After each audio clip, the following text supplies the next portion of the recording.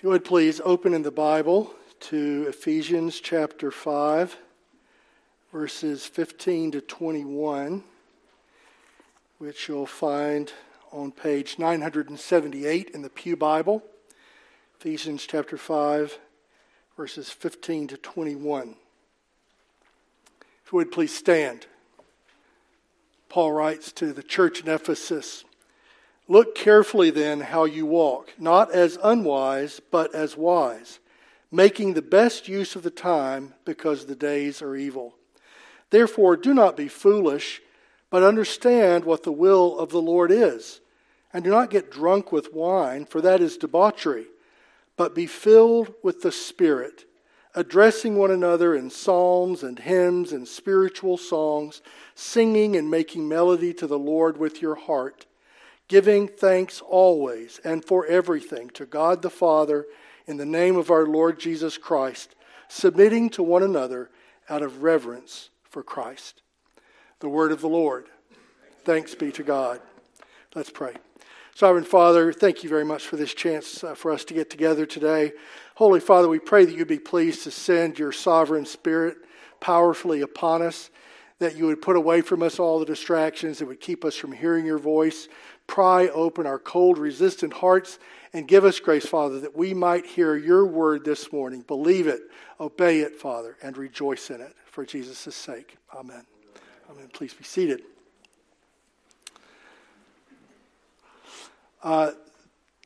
This is an anniversary year for our family. Leslie and I moved to Dallas 25 years ago this fall from Vancouver, Canada, where we'd lived previously, working at a church up there.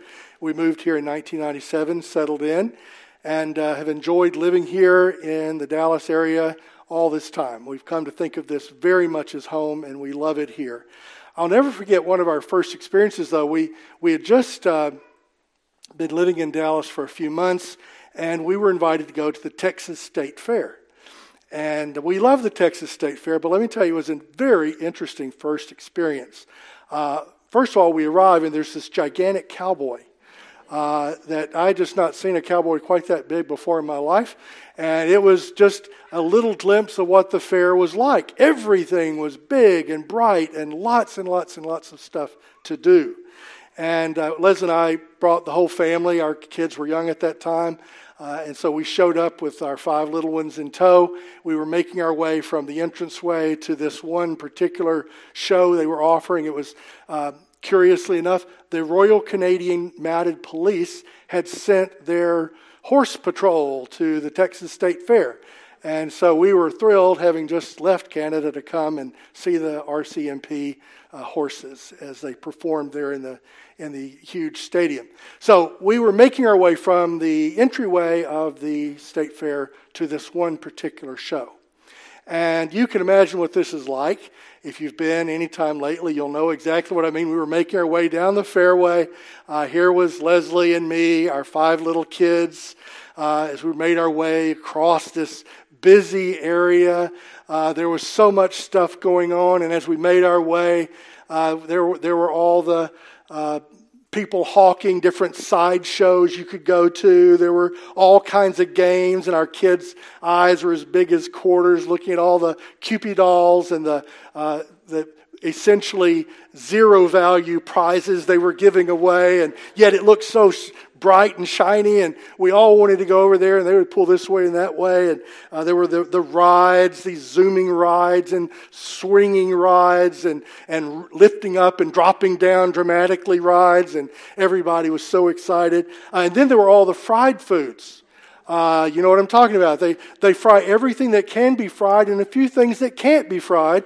And there we were, just making our way across the fairway, and all the stimulation, all the activity had definitely worked its way through our family. And so Les and I led this little group, and here were the kids. We were all making our way down the fairway, and there was the shoving and the punching and the fussing and the fighting and the pouting, and the kids were no better than me and Leslie. That was our introduction to the Texas State Fair. It was an overwhelming century-full experience. Well, that was on my mind this morning as I was thinking about Ephesians chapter 5, verses 15 through 21. Paul is talking to these people in Ephesus whom he loved very much. He's already told them back up in chapter 5, verse 1, to be imitators of God, to verse 2, walk in love. He's used this image of walking. It's one of his favorite images. In fact, Paul only uses the word walk figuratively to describe the walk of life. And so here in chapter 5, verse 15, he again talks about walking. The Greek word is peripateo. Look carefully then how you walk. Look carefully how you walk. Life as a walk is sort of like that Texas State Fairway. There are so many distractions. There's so many shiny, bright things. There's so many people yelling at us. There's so many things that look interesting and worthwhile, all calling out to us. It's like these people shouting out at the fair. Just come over here, try this, do that. And in that environment, which is very much the way our life is today, Paul says, look carefully how you walk. I think it's very, very good advice. Good advice for each one of us as individuals. Very good advice for our church to look carefully. Not to be led astray by all the distractions. All the things that would pull us away from the course that God has set before us. So that's what Paul's going to be talking about. He's going to be telling us how to walk carefully. Now he gives us a few things at the very beginning. He's going to be contrasting two things. He's going to be contrasting what is wise from what is unwise. He's going to be contrasting what is evil with what is making the best use. And so let's think a little bit about that contrast. This idea of unwise versus wise, that's a very important distinction. Not only in Texas State Fair, but in life. Knowing what is unwise and what is wise is a very important thing to be able to do. Because all the decisions in life boil down to wisdom, making wise choices, making decisions that are wise. And then he makes the point that along with this wisdom versus lack of wisdom, there's also this idea of making the best use of time and being engaged in the evil days.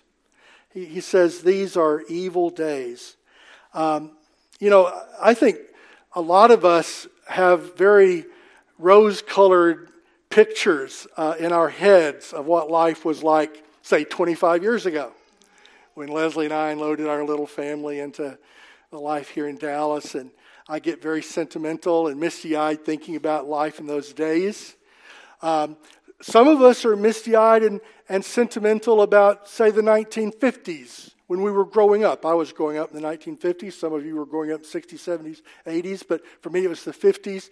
And I get very sentimental, misty-eyed thinking about the 50s and life at that time and my little family and starting out in life and the way we lived and some of the things we did. And with time and with sentimentality, a lot of that looks really, really sweet and simple and innocent.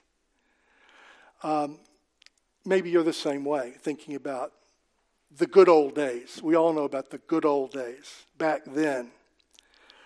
Well, Paul is telling the Christians in the first century AD that the days are evil. The days are evil. There's no place for sentimentality for Paul. He wants the Ephesian Christians, he wants us to know that whenever we live, whatever we're going through, whatever our culture is doing, there is at the heart of it, at the very center of it, a kind of evil.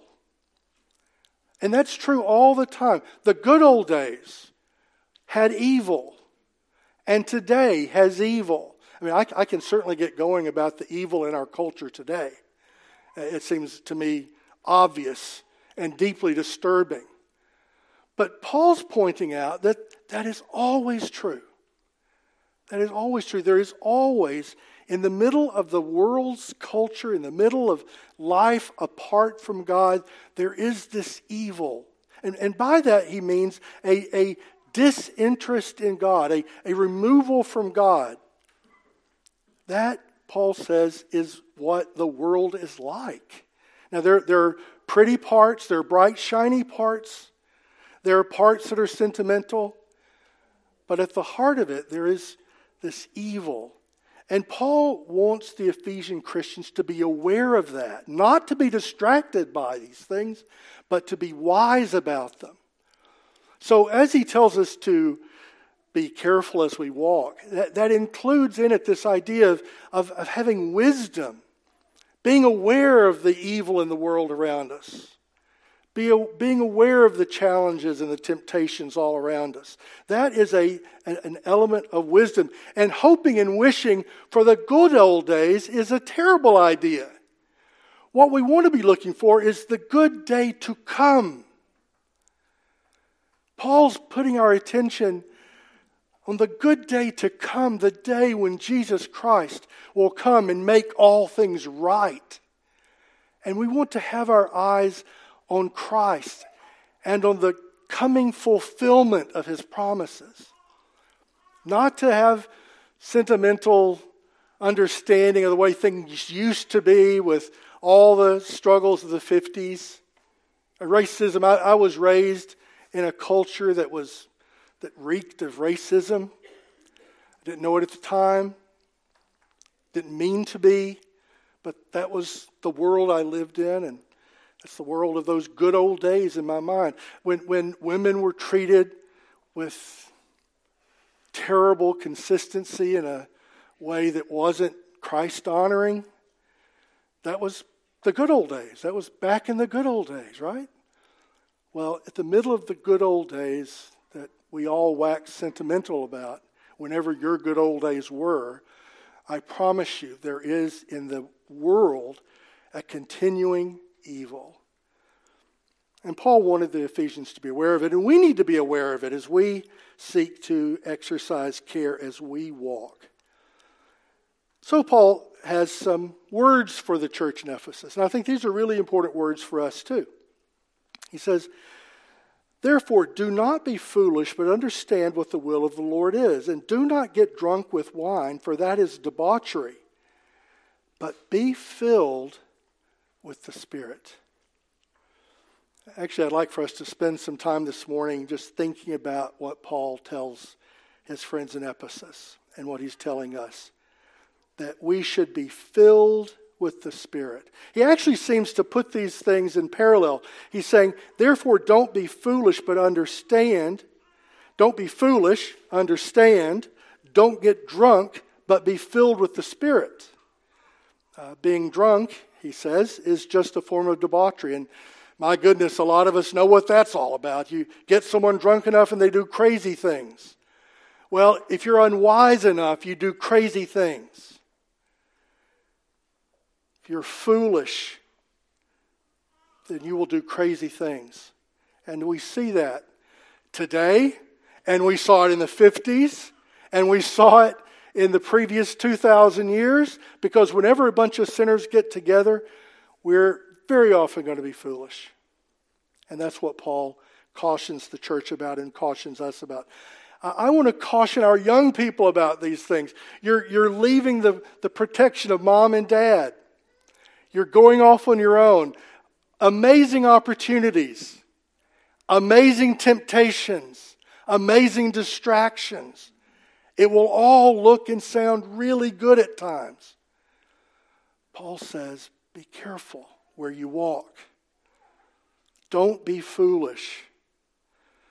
Instead, he says, understand what the will of the Lord is. And then he puts that in this parallel relationship with this idea of being filled with the Spirit. To be understanding of the will of the Lord, he parallels with this idea of being filled with the Spirit. Knowing the will of the Lord, being filled with the Spirit. Let's think about that. I've actually called my sermon this morning, Be Filled with the Holy Spirit. Partly because this is the season of Pentecost. This is the season in the history of the church when we traditionally reflect on the work of the Holy Spirit. The season begins with Acts 2 and the manifestation of the Holy Spirit, where the apostles were filled with the Spirit and the people watching them thought they were drunk. If you remember that episode. So Pentecost is a season when we reflect on the Holy Spirit. And as Metrocrest moves towards our anniversary, this is a good time for us to think about the Holy Spirit and the work of the Holy Spirit, and to listen to Paul's advice about being filled with the Holy Spirit. Now, I said last Sunday, jokingly, as we looked back over Ephesians chapter 1, that there in Ephesians chapter 1, verses 3 through 14, Paul uses a lot of language that resonates with Presbyterians. He talks about election. He talks about predestination. We just did the New City Catechism, which made reference to both. This idea that we have a sovereign God. And there are references in Ephesians that remind us where we get these Presbyterian distinctives. We didn't make them up. They're in the Bible. And so there were a lot of words in Ephesians 1 that resonate with Presbyterians. But here's a word that makes Presbyterians just a little uneasy. All right? Makes us just a little bit nervous. What do you mean, Bill? Be filled with the Holy Spirit. That sounds just a little bit charismatic. Right? We get a little uncomfortable. What does that mean? Well, Paul wasn't afraid to sound a little bit charismatic because he knew and loved the Holy Spirit, and he knew and loved the Holy Spirit in part because the Holy Spirit shows us Christ. If we don't know the Holy Spirit, we will not know Christ. That's what the Holy Spirit does. And so Paul wants Christians to be filled with the Spirit. So what does that mean? Does it mean speaking in tongues? He doesn't say anything about tongues here. Now, the way he describes being filled with the Holy Spirit is very different from the way many charismatic Christians talk about it. It's not about speaking in tongues. He doesn't talk about the manifestation of miraculous healing or words of knowledge, all these different things which we often relate to that idea. No, what Paul talks about, when he talks about being filled with the Spirit, he talks about some very different things. We're going to look at those in a second. But where does this being filled with the Holy Spirit come from? What is he trying to say here? Well, I want to point out an interesting parallel. The same person who wrote the book of Ephesians also wrote the book of Colossians. If you flip over to Colossians chapter 3, verses 16 to 17, I just want to point out a couple of interesting parallels. All right? He says, "Look carefully then how you walk, not as unwise, but as wise." Look at verse 16. "Let the word of Christ dwell in you richly, teaching and admonishing one another in all wisdom." Do you hear the echoes? All wisdom. "Singing psalms and hymns and spiritual songs." Do you hear the echoes? "With thankfulness in your hearts to Christ." Do you hear the echoes? "And whatever you do, in word or deed, do everything in the name of the Lord Jesus, and then giving thanks to God the Father through him." The book of Ephesians and the book of Colossians were written, historians tell us, about the same time. So when Paul in one place talks about being filled with the Holy Spirit, in another place he talks about letting the word of Christ dwell in us richly. As Paul's describing to the Colossians, let the word of Christ dwell richly, he seems to be talking about the same kinds of fruit that comes from being filled with the Spirit. So flip back to Ephesians and have this idea of the word of Christ in mind as we talk about being filled with the Spirit. Now, I'm so glad I'm taking Greek. Colton and I are taking Greek. I'm a first-year student again after many, many years. But it's interesting to look at verbs. And this verb, being filled with something. Being filled with it. This verb, now Colton, you pay close attention, okay? It is present tense. That means it's ongoing, being filled. It's present right now, ongoing. It's in imperative mood. That means it's a command. So he's saying, be filled with the Spirit. But it's also passive. He's saying, we don't fill ourselves. Rather, we receive the Spirit's fullness. We are filled with Him. We're commanded to keep on being filled with the Spirit. So there's this ongoing command to be passively filled with something. Sinclair Ferguson wrote about these verses. He says, Paul is carefully balancing two things. First, that we are active in the experience of filling. God does not treat us as automatons, so there's an imperative. But second, that this activity actually involves us being receptive, yielding, in that sense passive, so that we are filled with the Spirit. Another way of putting this might be, submit yourself, yield yourself to being filled by the Holy Spirit. And in Paul's mind, that is closely connected with dwelling in Christ's Word richly. Those ideas in Paul's way of describing them at about the same time, they are the same ideas. So being filled with the Spirit is dwelling richly in Christ's Word. And what that means is what the Holy Spirit does in our life is He brings Jesus into our lives. He opens our hearts to Jesus. And then He teaches us through Christ's Word wisdom. See the connection to wisdom and this idea of being filled with the Spirit? Being filled with the Spirit means being filled with Christ's Word, which is what the Spirit does. And then as we are filled with Christ's Word, we grow in wisdom. We repent more and more of foolishness. We become able more and more to spot the loud, noisy distractions and to pay attention to the still, quiet voice. We begin to be able to tell the difference between foolishness and God's will. And let me tell you, that is something to pray for. That is something to yield ourselves to submit ourselves to God's holy word, to learn from Him.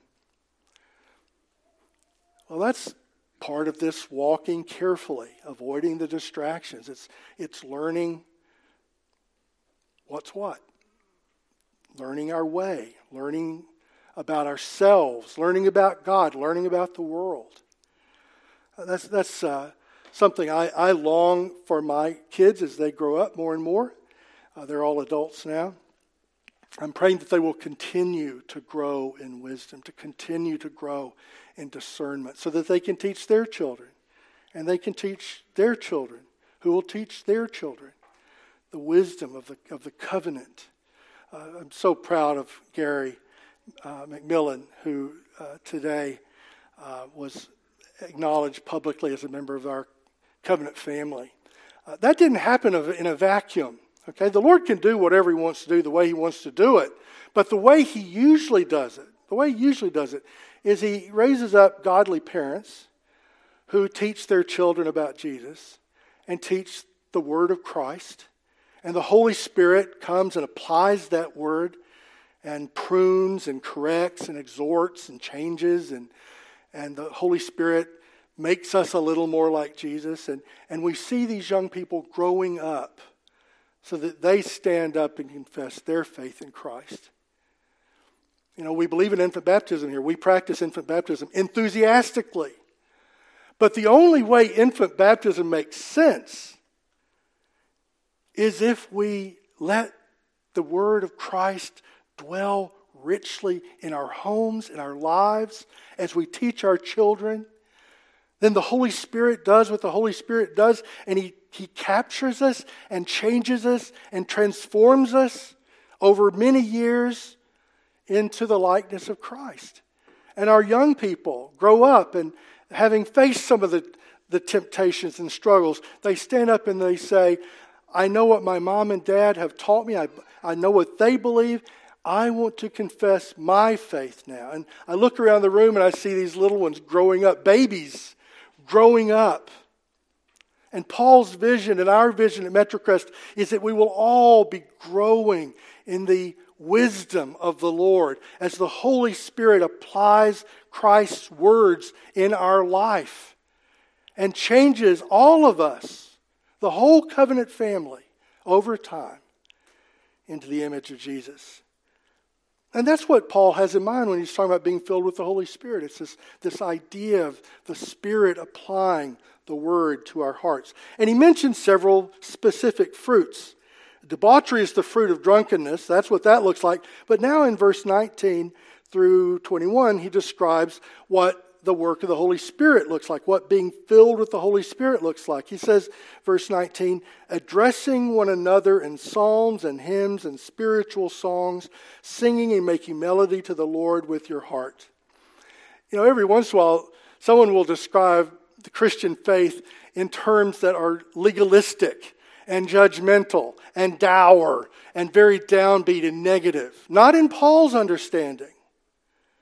No, the first thing he mentions as the fruit of being filled with the Spirit is this musical joy. What we just did together. What our music team just helped us do was to address one another in psalms and hymns and spiritual songs, singing and making melody to the Lord with our hearts. I mean, that's what corporate worship does for us. It gives us the chance to actually address one another. Your joy in the Lord is contagious. Your joy in the Lord helps me be joyful in the Lord. And my joy in the Lord will help you be joyful in the Lord. And our joy together in the Lord is what forms this magnetic community where people sense the loving presence of Jesus, the transforming power of the Holy Spirit, and that attracts other people to Jesus. So, singing, making melody to the Lord. I want to say thank you to our music team. They come up here week after week. They have no interest in drawing attention to themselves. Their great desire is to draw us and our attention to Christ. And that's what they're all trying to do, is draw us to Christ. It's not about showmanship. It's not trying to wow us with their skills, although they are wonderfully skilled. No, their purpose, their delight is to help us sing praise to one another, address one another in our singing. Verse 20, giving thanks always and for everything to God the Father in the name of our Lord Jesus Christ. Paul's already given thankfulness as an antidote to all the sexual immorality that he's described earlier in chapter 5. In contrast to that, he places thankfulness. And here again, he reminds us that it is really impossible to be consciously aware, deeply aware of what Jesus is doing, and to be truly thankful, and to at the same time completely abandon ourselves to our darker sides, our worst impulses. Now, we'll all be tempted, we'll all struggle, we'll all stumble. You can walk carefully and still stumble. But his point is that as we grow in thankfulness to the Lord, as we grow in reflecting on all that we have to be thankful for, you know, one of the most wonderful attributes a person can have is thankfulness. Is there anything worse than a sense of entitlement? A sense of, I've got this coming, this is mine, you owe me this? That is always a twisting way of thinking. And it's always, at the same time, a liberating way to think of how thankful we are for every single blessing. I try to make a discipline in my own prayers. I don't ask God for something without first thanking Him for something. If there's something I'm praying about, something I'm worried about, my family or if there's something I'm concerned about, and I have a lot of those, I try to remember as I call out to the Lord, as we are right to do, at the same time to thank Him. And I promise you, you will always find something to say, thank you, Lord. Thank you. It may be as simple as a beating heart and a breath. Sometimes it's as simple as that. But most of the time, we have a lot of things to be thankful for. And above all, we have the most wonderful thing to thank Him for, His gift to us in Jesus. The word for give thanks, which He uses here, giving thanks, verse 20, is Eucharistia, where we get the word for the Lord's Supper, Eucharist. It's the idea of Eucharist. That's what the center of the Lord's Supper is. Not a ritual, but an attitude of thankfulness.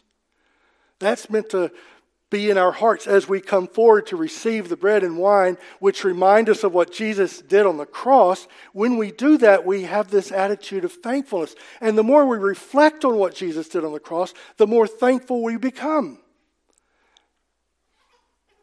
So Paul says, be careful, walk carefully, be filled with the Spirit, and being filled with the Spirit will give you this deepening sense of thankfulness. It's something we're to yield ourselves to. We're to be conscious of. And the third thing he says in verse 21 is submitting to one another out of reverence for Christ. Now this word submit, we're going to be looking at the word submit for the next couple of weeks. That's a very important word to Paul. Terribly misunderstood. Terribly misunderstood. We'll look at some ways it's been misunderstood. But here Paul pinpoints it, as the ESV has translated it, as the outworking of the work of the Holy Spirit. The Holy Spirit's going to give us hearts full of praise and song to the Lord. The Holy Spirit's going to teach us and make us thankful. And at the same time, the Holy Spirit's going to make every single one of us have an attitude of mutual submission out of reverence to Christ. It's actually something the whole community is called to do. Every single Christian in Ephesus, as they were being filled with the Spirit, Paul's saying, should expect the fruit of this submitted heart. Now, it's submission to the Lord, absolutely. The Holy Spirit's going to draw us to submit ourselves, yield ourselves more and more and more to the Lord, to the God Almighty who reigns over us all, the one who elects us and predestines us. But he doesn't focus on that. He actually says submitting to one another. That will characterize all of our relationships with one another. There's no place in the church, as Paul understood it, for lording it over and ordering people around and exercising that attitude of legalism and judgmentalism that we all know about too much in church life. Paul's describing something very different. He's describing a mutual submission to one another, a humility towards one another, a patience and gentleness towards one another. It's a very attractive picture, one that resonates with our best impulses. That's the kind of a church, the kind of community that we want to be a part of, that we want to share with our friends and neighbors, that we want to invite people to come and know more about this amazing Savior and the miraculous Spirit who draws us to Him, all in praise to God and reverence for Christ. Well, we've had 25 years to learn our way around Dallas, and we've, as I said, made this our home. Paul's talking about making our home in this relationship with the Lord and with the Lord's people.